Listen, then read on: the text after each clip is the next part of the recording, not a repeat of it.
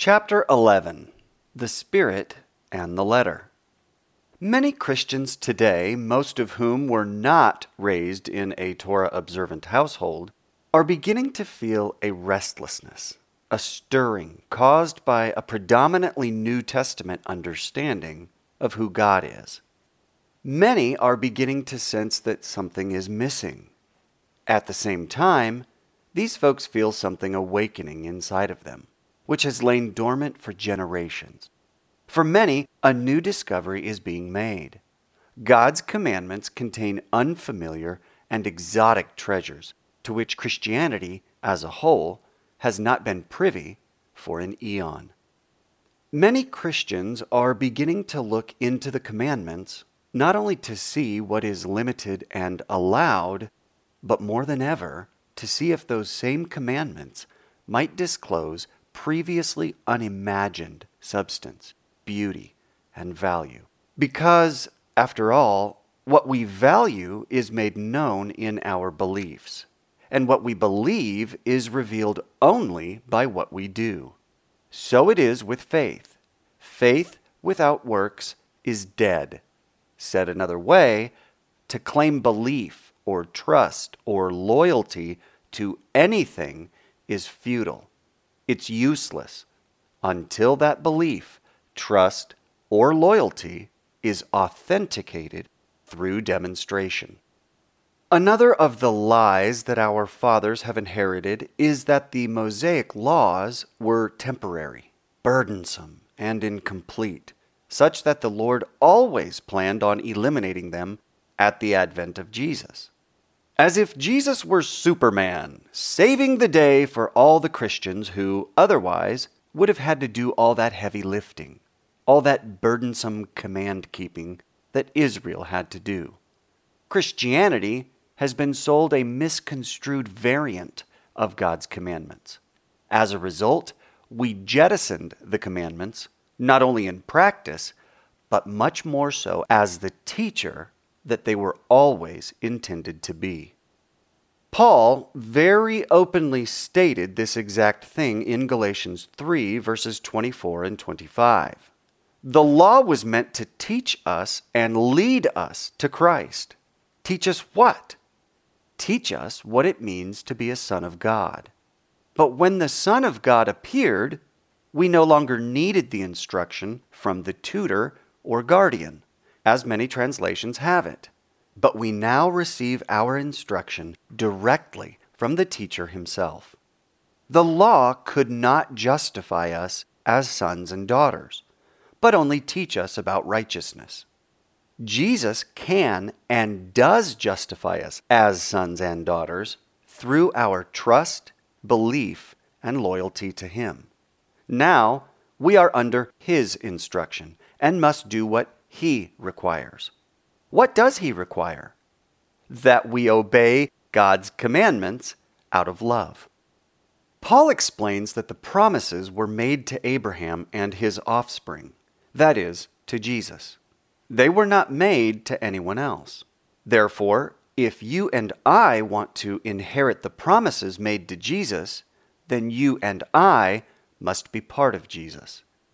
Paul goes on to explain that when we are baptized into Jesus, we are henceforth declared to be sons and daughters of Abraham, aka justified in Christ through faith. That is Paul's argument in Galatians chapter 3. The case he made is about justification.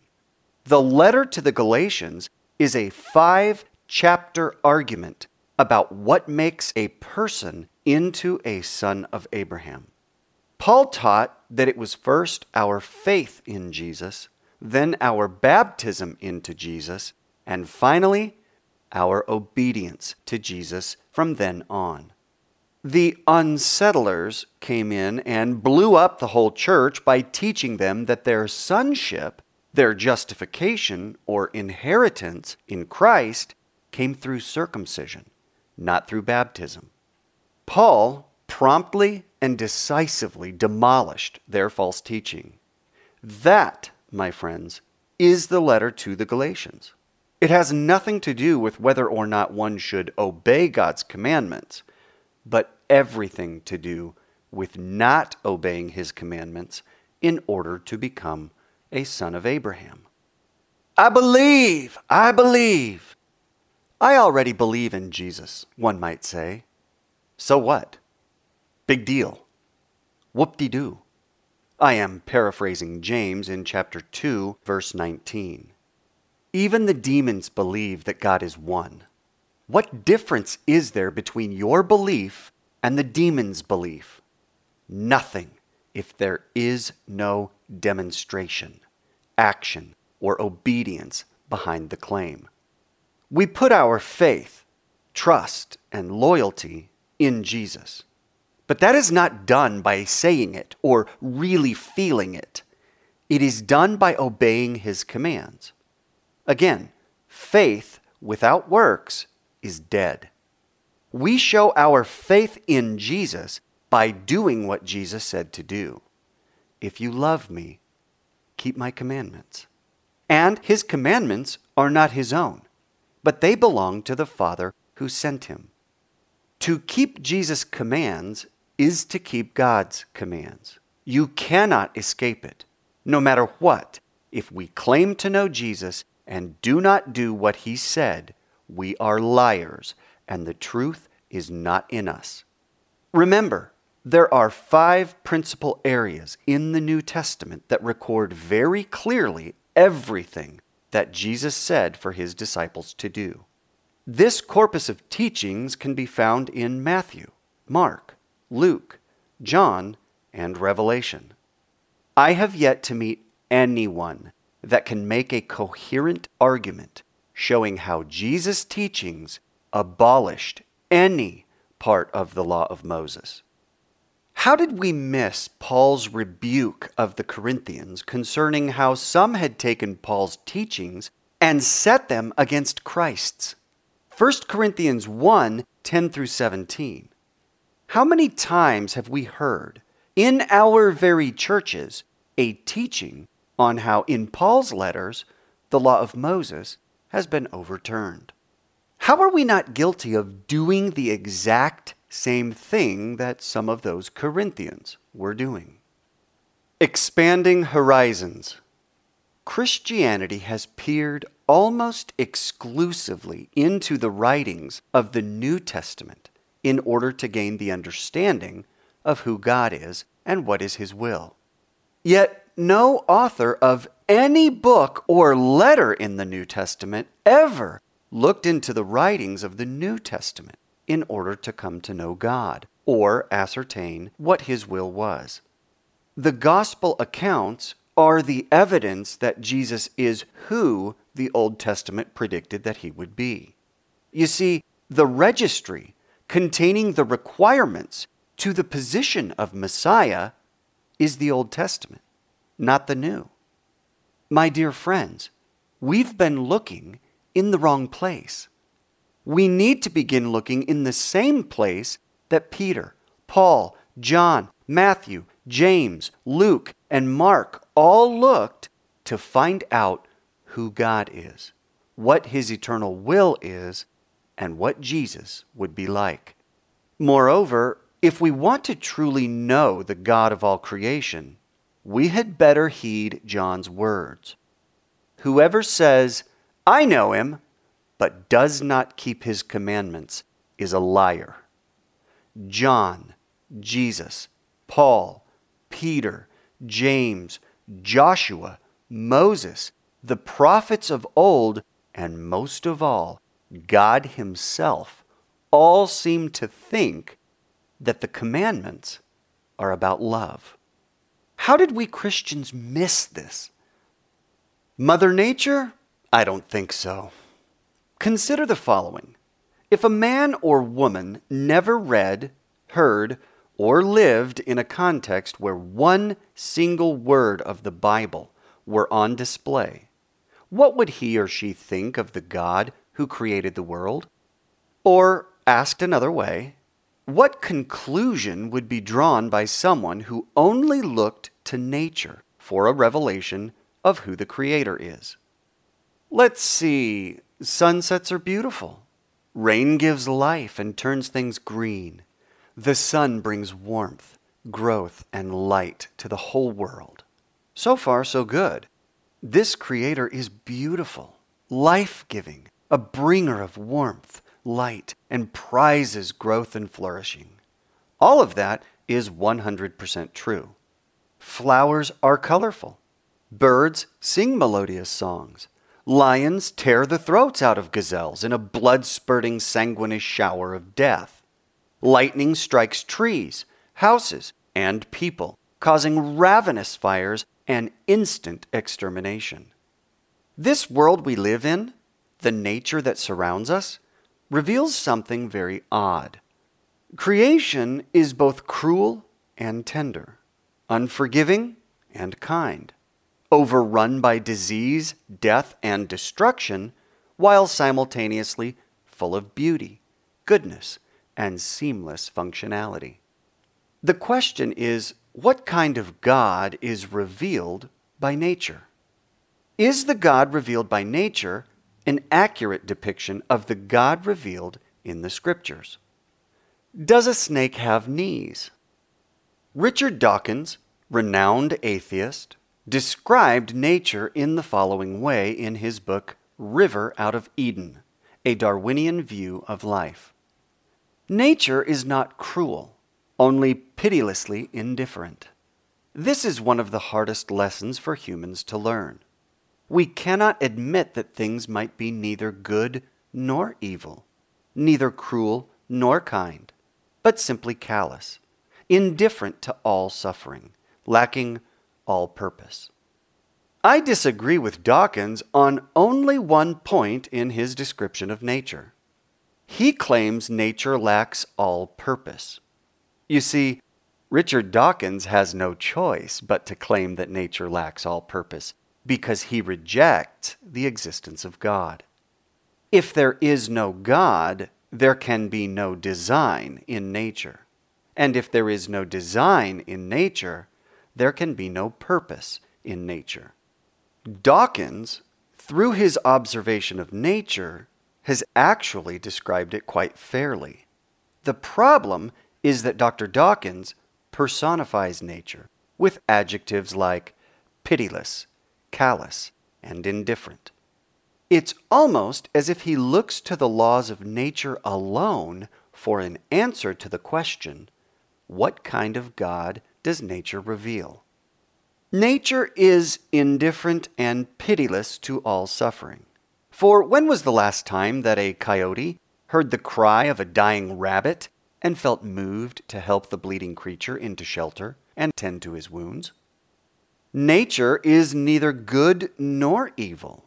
When was the last time that one dog felt really bad about eating another dog's food and subsequently compensated the hungry dog for his unjust act?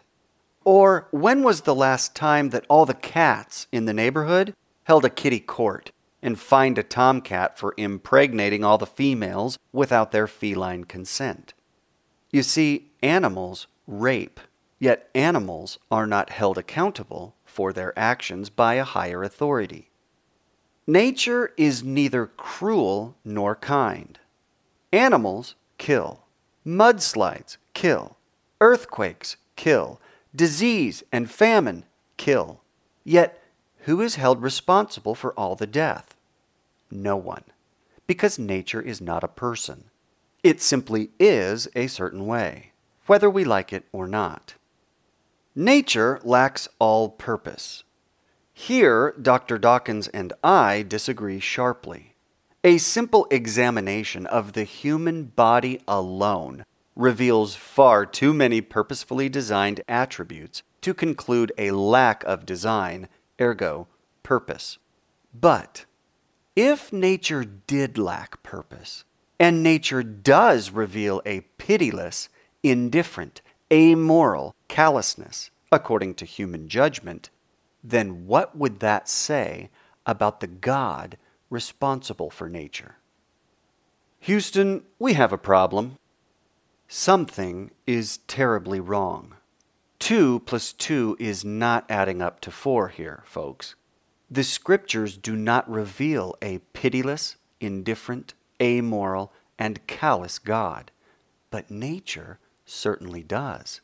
So, what are we to conclude? If we look to nature alone to discover what the Creator of heaven and earth is like, we will come away with an indubitably warped portrait of who God is.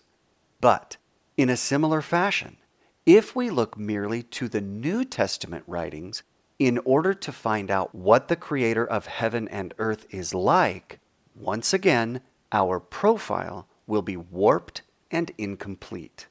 You see, both Richard Dawkins and Christianity correctly look to laws in order to find out what the lawgiver is like. Dawkins looks solely to the laws of nature, which betray a cruel, unjust, pitiless, and indifferent lawgiver. Unfortunately, he's only getting half of the story, and the half he's getting is what the enemy of God, the devil, has done to God's perfect creation. However, when Christianity looks solely to the laws found in the New Testament, or better said, the interpretation and application of the laws in the New Testament, they betray a very different lawgiver than the one found in the Old Testament. Christianity, likewise, has only got half of the story. Yes, absolutely, sort of, maybe. If Jesus allegedly did away with the Mosaic law by nailing it to the cross, then what does that say about the law in the first place? Its duration and quality? Secondly, what does it say about the giver of the law? His ability to do what he set out to do. In the introduction of this book, I wrote that I am pointing a finger at Christianity, calling her out on cherry picking. Here's what I mean. If Jesus nailed the entire law of Moses to the cross, with the exception of the greatest commandment, Deuteronomy 6, verses 4 and 5, and the second greatest commandment, Leviticus 19:18, and if he did not nail all of the 10 commandments to the cross, just the fourth commandment, and if he did not nail the law of Moses concerning marriage, divorce, remarriage, homosexuality, bestiality, drunkenness, orgies, greed, gossip, slander, God-hating, faithlessness, heartlessness, and ruthlessness to the cross, then which laws of Moses did he do away with by nailing them to the cross? Did he just nail the kosher food laws to the cross? Did he nail the observance of the Lord's feasts to the cross? Did he nail the letter of the law of Moses to the cross, all the while keeping the spirit of the law of Moses alive and well? Ideas have consequences. Thomas Aquinas was a smart and influential theologian that lived and wrote in the 13th century. Mr. Aquinas introduced something into Christian theology that has proven to be cancerous to the Lord's Gentile, God-fearing assemblies. Aquinas introduced the idea that biblical law consisted of 3 distinct types: moral, judicial, and ceremonial. Moral laws, he claimed, remain through the ages and apply to everyone since they are part of the law of nature, referring to good morals. The other 2 types of laws are ceremonial and judicial. These, he claimed, were temporary, since they came into existence only with the law of Moses. Aquinas' own words state, "For they, the ceremonial laws, were ordained to the divine worship for that particular time and to the foreshadowing of Christ." We know this to be false for a number of reasons. Firstly, God does not change. Therefore, if laws were ordained to the divine worship for one particular time and not another, then Aquinas is confessing that God has changed and will change again, something that God can never do.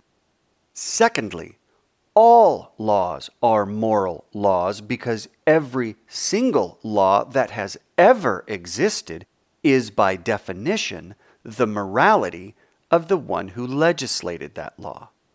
Therefore, to designate one commandment as moral and teach that it is permanent, while designating another commandment as judicial and in turn has ceased to bind, his words, not mine, is not a license that God ever gave to Mr. Aquinas. Thirdly, the Lord never divorced one type of law from another. On the contrary, he consistently referred to all of his laws as his Torah and considered them so utterly unified that should any one of his laws be broken, regardless of how mankind might categorize them, a curse be upon the breaker. Deuteronomy 27 and verse 26. Jesus agreed. Therefore, whoever relaxes or unbinds one of the least of these commandments and teaches others to do the same will be called least amongst the kingdom of heaven. Mr. Aquinas confused the ability to categorize laws with the ability to separate them. He is not the first to commit this fallacy, nor will he be the last. We will see how this error has been perpetuated in modern times with the notion of sacred and secular activities, which will be discussed in chapter 12 of this book. But the reality is that there can exist nothing secular in a realm created by a God who fills all in all. In biblical times, this error can be seen as well. James addressed it in chapter 2, verses 14 through 26, when he reminded his readers that although faith can be named apart from works, the two remain inseparable as a body from its spirit. Once the body is detached from the spirit, it is dead. I would argue that once the letter of the law, or physical act, is disunited from the spirit or morality of a law, the physical act is also dead. Is this not what Hosea said in chapter 6 and verse 6? For I desired steadfast love and not sacrifice, the knowledge of God rather than burnt offerings. This is precisely what the Pharisees had done to the law of Moses in Jesus' day. They had performed surgery on his laws with the goal of mass spiritectomies. This would allow a law to be kept technically without accountability to the moral intent, which is inextricably bound up in the law itself. It is impossible to keep the morality of a law without keeping the intended action of said law. The actions may be expressed differently depending upon the context, but the spirit cannot be removed from the letter. This is because they form what Hebrew calls an echad, a unit. Faith is an echad. Laws are an echad. Humans are an echad. And God is an echad. All of them have a part and a counterpart that cannot and will not stand alone and remain unchanged. Laws, it turns out, are a lot like humans. Every human has a non-physical spirit, and every human has a physical body. Together, the two are indivisibly interwoven to make a human nephesh, you say in Hebrew, or soul. Likewise, every law contains two elements, a spirit and a letter. Said another way, every law has both a non-physical aspect and a physical one. The spirit of a law is the intent and purpose of the lawgiver, his motive, you might say. The letter of the law is its execution, its act, its performance. No court can legislate agreement with or affirmation of motive or intention. In other words, no human court of law can obligate you or me to keep the spirit of any law. I cannot be penalized for not affirming a law's purpose. I cannot be charged for disagreeing with a law's intention. I cannot incur guilt for carrying out a law, even if my intention was to do otherwise. Every single law in existence is the legislation of somebody's morality. That means that every law begins with the non-physical, but must be expressed physically through execution or doing some action. Although you may never have been pulled over by a state trooper and ticketed for not liking the speed limit that you were obeying, the spirit of the law still matters in a court of law. This is especially true when one breaks the law. The spirit of the law is always taken into consideration. What was the breaker's intent? What was her motive? Did he do it on purpose? Did she intend to cause harm, or was it accidental? This is the reason that taking someone's life is separated into categories like manslaughter, first-degree murder, second-degree murder, and so on. If the spirit of the law matters in human courts, how much more does it matter in a heavenly court? The Lord indeed cares where your heart is when the subject of law-keeping is on the table. God the Father knows that strict obedience to a body of laws is dead, hollow, sterile, and of no avail if there is no faith driving the execution of said laws. Now that we've seen how each and every law, whether human or divine, contains both a spirit and a letter, let's look at a handful of God's laws in the Torah, that they might teach us more about our divine lawgiver. Put on your spelunking hat and grab your pickaxe, because the 22nd chapter of Deuteronomy is a veritable gold mine of riches and wealth, a treasure trove into the heart and soul of the Lord God Almighty. The least of these commands. Deuteronomy 22, verses 6 and 7. If you come across a bird's nest in any tree or on the ground, with young ones or eggs, and the mother sitting on the young or on the eggs, you shall not take the mother with the young. You shall let the mother go, but the young you may take for yourself, that it may go well with you, and that you may live long. Many a sage of old considered this commandment to be the least of all the commandments in the Torah. Why? Because it's about birds, nests, and eggs. Laws like this one don't often come across the benches of the Supreme Court. Let's examine, firstly, the letter of this law. What does it say, and how should one carry out this law? Happenstance is the framework. If you happen to come across a bird's nest in a tree or on the ground and see mama bird sitting on her hatchlings or eggs, what should you do? God commanded that you not take the mother with the young, but let her go. There might be some arm flapping and squawking needed on your part, but after she flies away, you may purloin her shelled offspring for a breakfast burrito later on. Fairly simple and straightforward. That is the letter of this law. That is how one is supposed to keep this law. But what is the spirit of this law?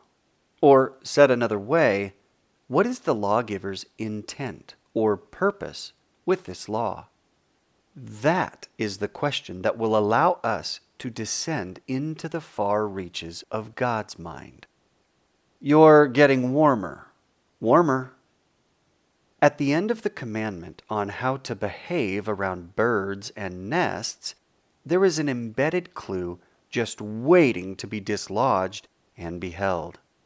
I want to let you in on a little secret. Whenever I want to see if a sentence, phrase, or word in the New Testament is connected to one in the Old, I use the King James Version. The KJV tends to keep continuity in translations between the two testaments. On your favorite online website, like BibleGateway.com, for example, if one types in the words, "Thy days may be long," from this command concerning our feathered friends, only one other passage appears. Exodus chapter 20 and verse 12. Honor thy father and thy mother, that thy days may be long upon the land which the Lord thy God giveth thee. Now, isn't that something? The first occurrence of the words, "thy days may be long," is found inside of a commandment to honor father and mother. What is it that one is supposed to shoo away from the nest again? Ah, yes, a mother. Now, we have unlocked a previously unknown truth about our beloved God and Father.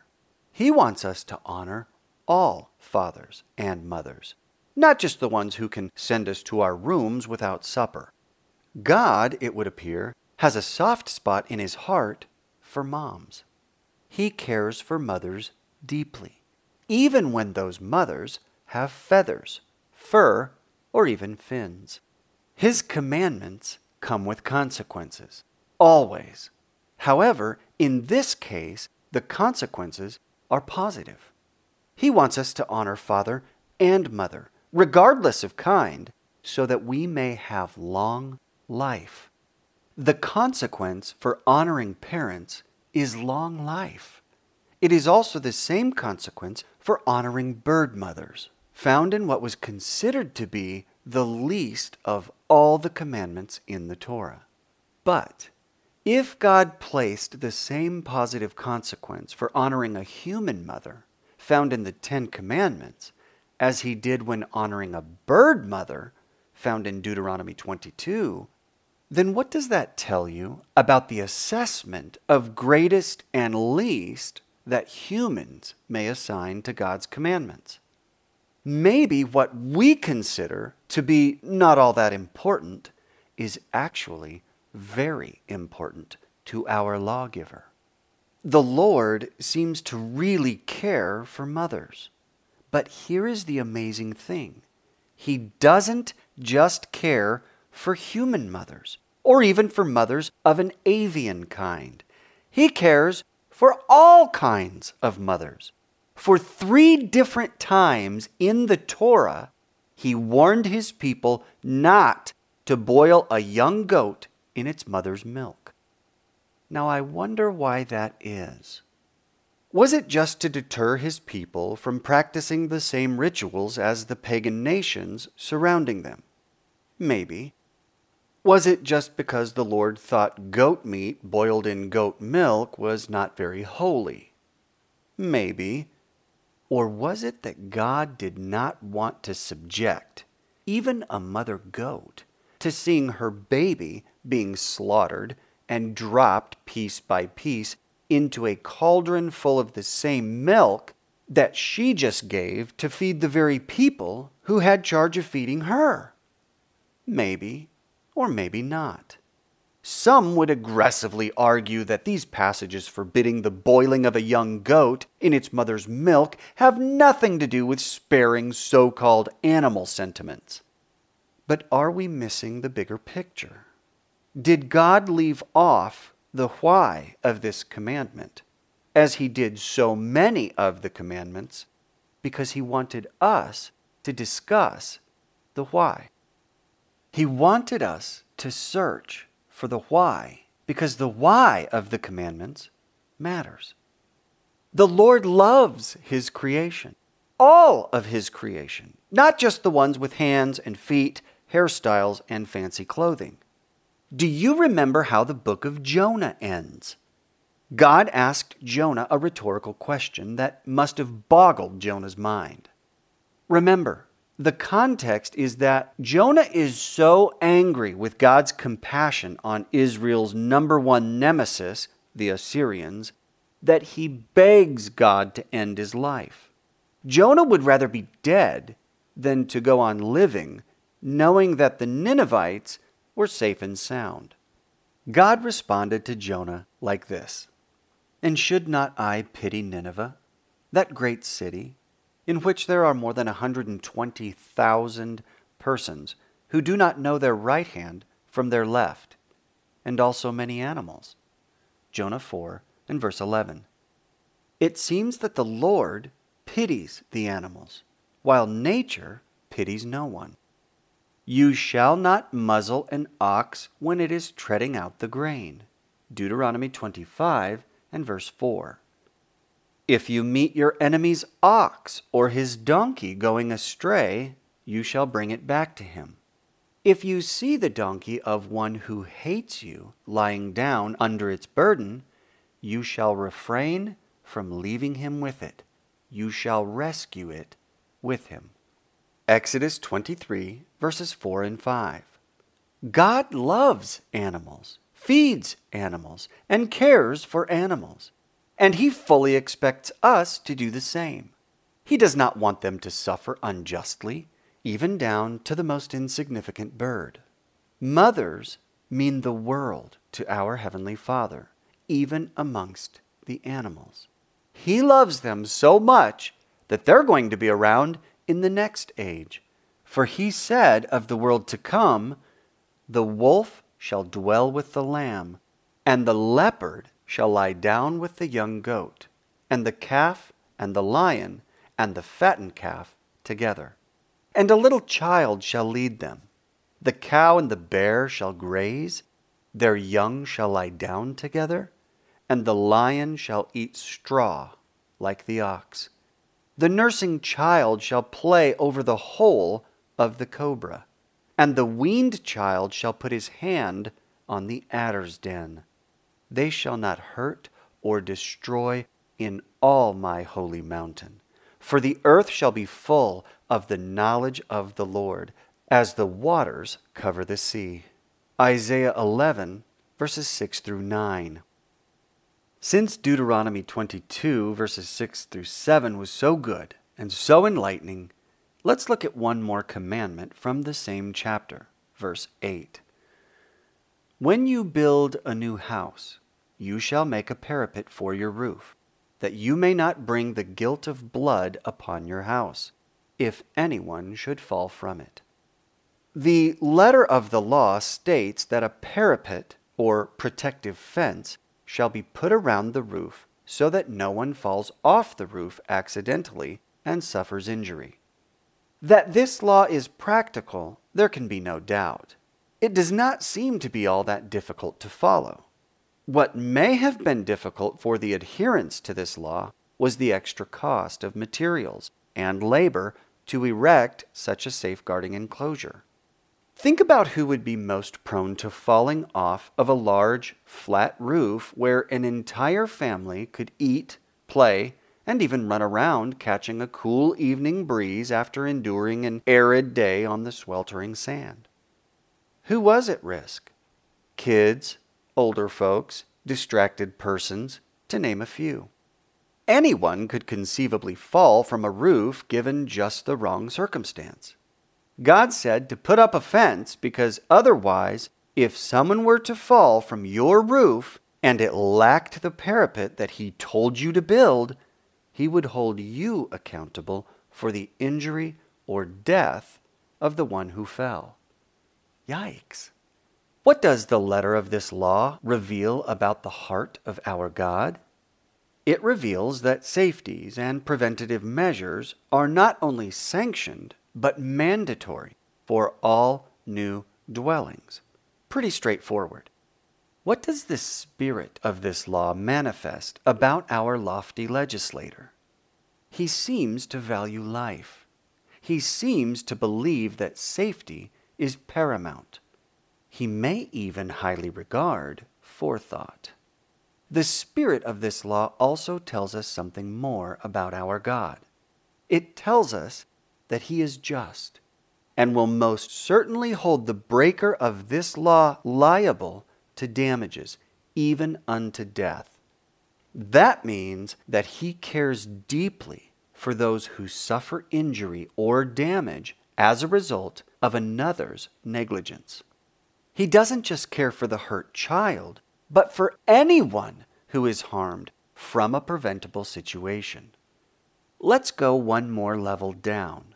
For this one, we'll need our night vision goggles and some rope to rappel, because we're going deep. Double entendre. When you build a new house, you shall make a parapet for your roof, that you may not bring the guilt of blood upon your house, if anyone should fall from it. Deuteronomy 22 and verse 8. Like tomb raiders slipping into a centuries-old vault, we begin to peer into God's long-lost chambers of wealth that are His eternal commandments. As we set out on our explorations of God's will, we need to be ever mindful of both aspects of every law. There is the execution or performance, called the letter of the law, and there is the purpose or intent of every command, called the spirit of the law. In the commandment above, first we need to ask, what is a house? It's a building where people live. True enough. But what did Joshua think a house was in the following sentence out of Joshua 24 and verse 15? Choose this day whom you will serve, whether the gods your fathers served in the region beyond the river, or the gods of the Amorites in whose land you dwell. But as for me and my house, we will serve the Lord. Joshua 24 and verse 15. Joshua is not talking about a building. He's talking about a group of relatives. The house of David, the house of Judah, the house of Levi, etc. These are not buildings. These are families. What is a parapet? It's a barrier, a fence. Not the most common of words, but we now have a definition. What is a roof in the Bible? Gee whiz, I thought it was the thing that sits on top of your house. Let me take you to a verse that I hope will trigger an aha moment for you. But the centurion replied, Lord, I am not worthy to have you come under my roof, but only say the word, and my servant will be healed. For I too am a man under authority, with soldiers under me. And I say to one, Go, and he goes, and to another, Come, and he comes, and to my servant, Do this, and he does it. Matthew 8, verses 8 and 9. You see, in both ancient and modern times, a roof is authority. Surely you remember the classic announcement broadcast by all parents to their children. As long as you live under my roof, you will obey my rules. So, what can a roof be figuratively? A roof can be and is authority. All the king's horses and all the king's men. All right, let's put the pieces back together again. The Almighty, in the spirit of His very literal law, has the most glorious treasure just sitting there, waiting to be discovered. Let's look at the figurative and very spiritual aspect of this very literal law. When you build a new house, as in a new family, God wanted a parapet, a fence, a protective enclosure to be placed around the roof. Stop. What else can a roof be? A roof is also authority. What then would you call the authority that was placed over the people of Israel? I'd call that the Torah. And what did the Lord say to do around the Torah? He said to put up barriers, protections, and preventative measures. Think about it this way. Were you allowed to play in the street when you were a small child? No. How about the gutter? No. How about the sidewalk? Not really. Where were you allowed to play? In the yard. Where was the danger? The danger was 3 to 4 feet into the street.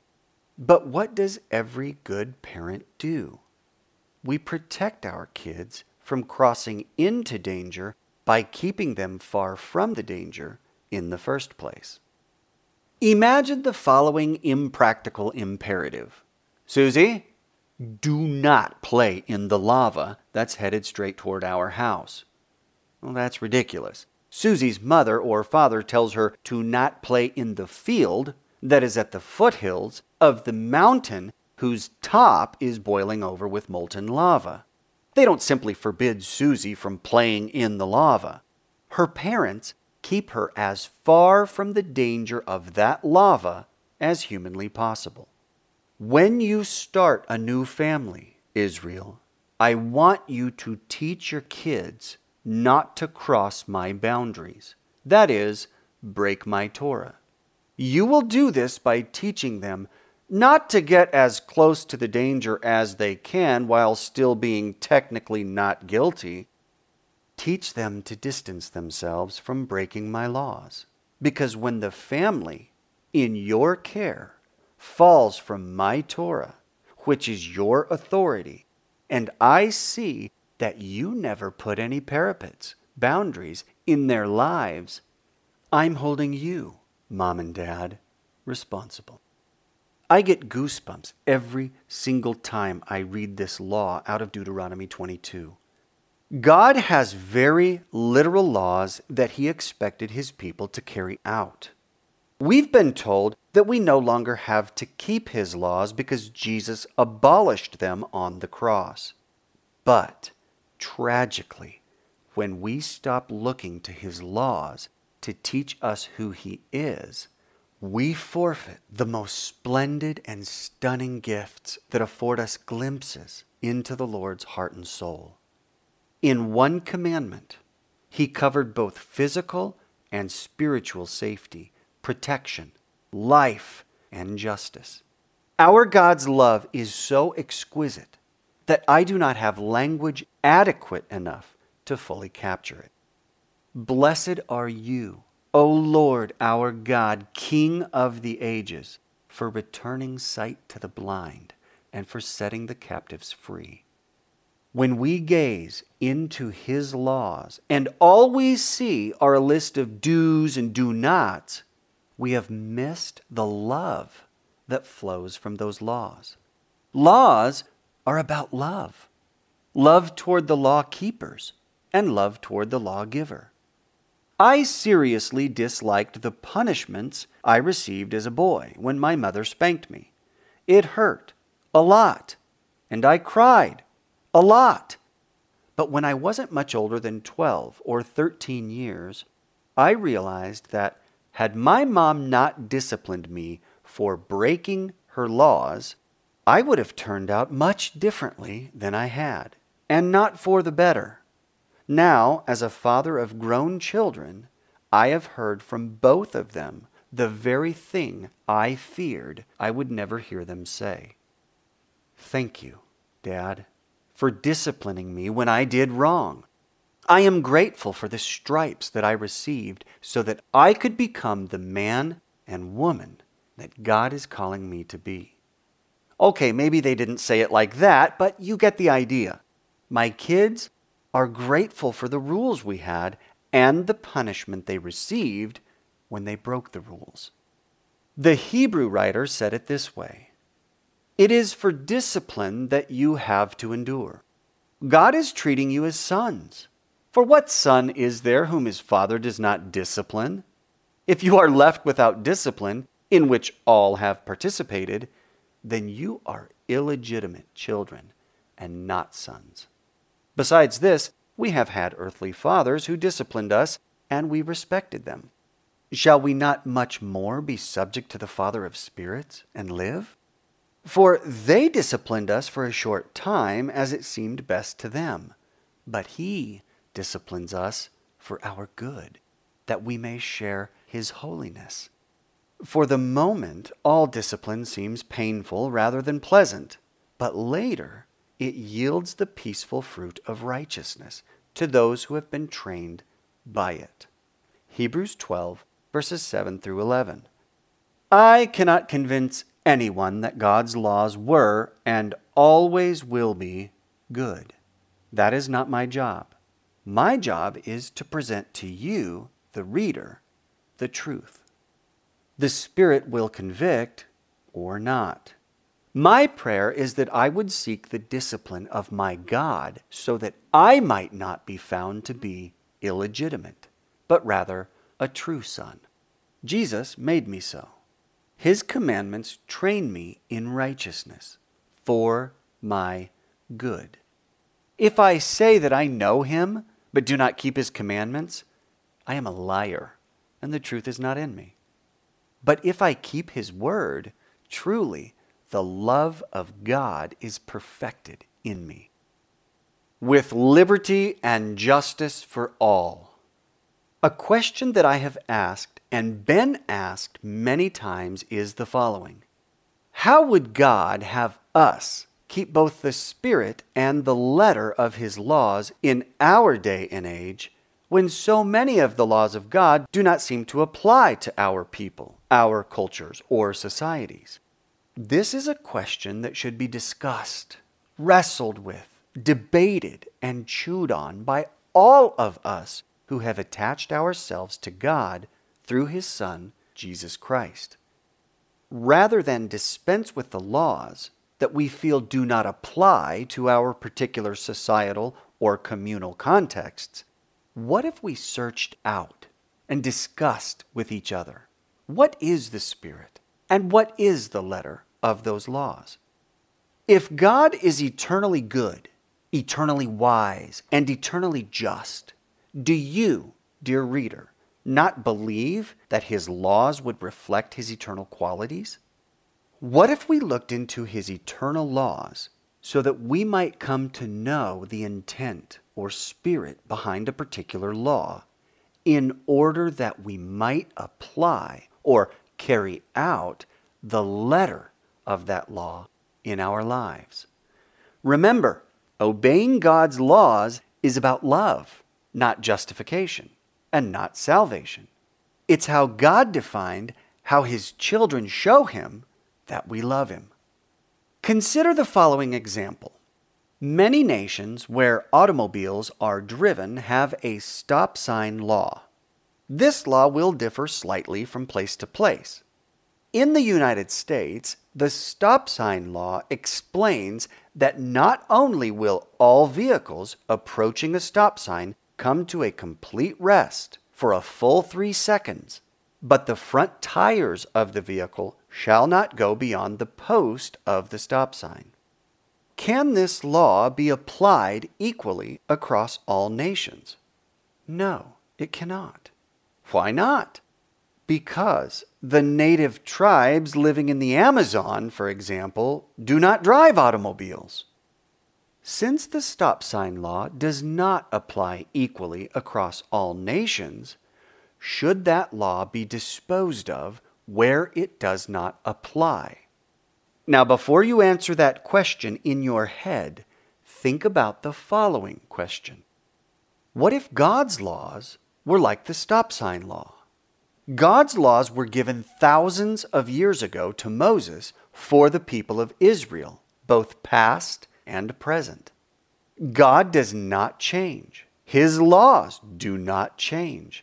Israel does not change. And you, dear reader, make up part of Israel because you have attached yourself to God through his Son, Jesus Christ. Again, what if God's laws were like that stop sign law? What is the spirit of the stop sign law? The spirit of the stop sign law is to protect life. Life is deemed valuable and therefore needs protection from activities, i.e., driving 8,000-pound machines made of metal that could easily destroy life were certain precautions not followed. So, our question becomes, how could this law, or the spirit, motive, intent of this law be obeyed in the tribal regions of the Amazon? The letter of the law is, stop at stop signs. But the spirit of the law is, life is valuable and needs to be protected from potentially life-threatening activities. In the Amazon, that same law could be obeyed even without the advent of a car by applying the spirit of the stop sign law to that culture's activities, which could easily destroy life. How so? If the native Amazonians are engaged in a hunt in which poison blow darts are used to kill prey, before anyone releases a lethal dart, he must have visual confirmation that the rustling in a bush is indeed the animal being hunted and not a 3-year-old that wandered off into the jungle. The spirit or intent of the law is the same for both cultures and times. Life is valuable and needs to be protected from dangerous activities. Hunting with poison darts is a dangerous activity, but the carrying out of the law or the letter of the law may, and in this case will, look different. Instead of bringing a metal machine to rest before setting it in motion in a potentially dangerous place, like an intersection, the hunter brings his weapon to rest, surveys the potentially dangerous place, like the rustling bush where either an animal or a human could be hiding, before setting in motion his life-threatening projectile. If we Christians began to open dialogues with each other on the spirit and letter of God's laws found in His Torah, and were we to do with them what we did with the stop sign law above, we would find ancient truths given by an ancient God whose ancient love has not and will not change, ever. We ought not separate that which God has not deemed separable. God did not divide His laws into spiritual and literal categories to be carried out independently from one another. His instructions were to be executed as a whole, a unit, or as the Hebrew entailed, an echad. The expression of God's laws in our lives may look different depending upon our context, but we must not abandon His instructions because we do not believe they apply to us. We must also not divorce the spirit from the letter of His laws, believing we can obey one aspect and not the other, for that would be self-deception. We must be both hearers and doers of the Word of God.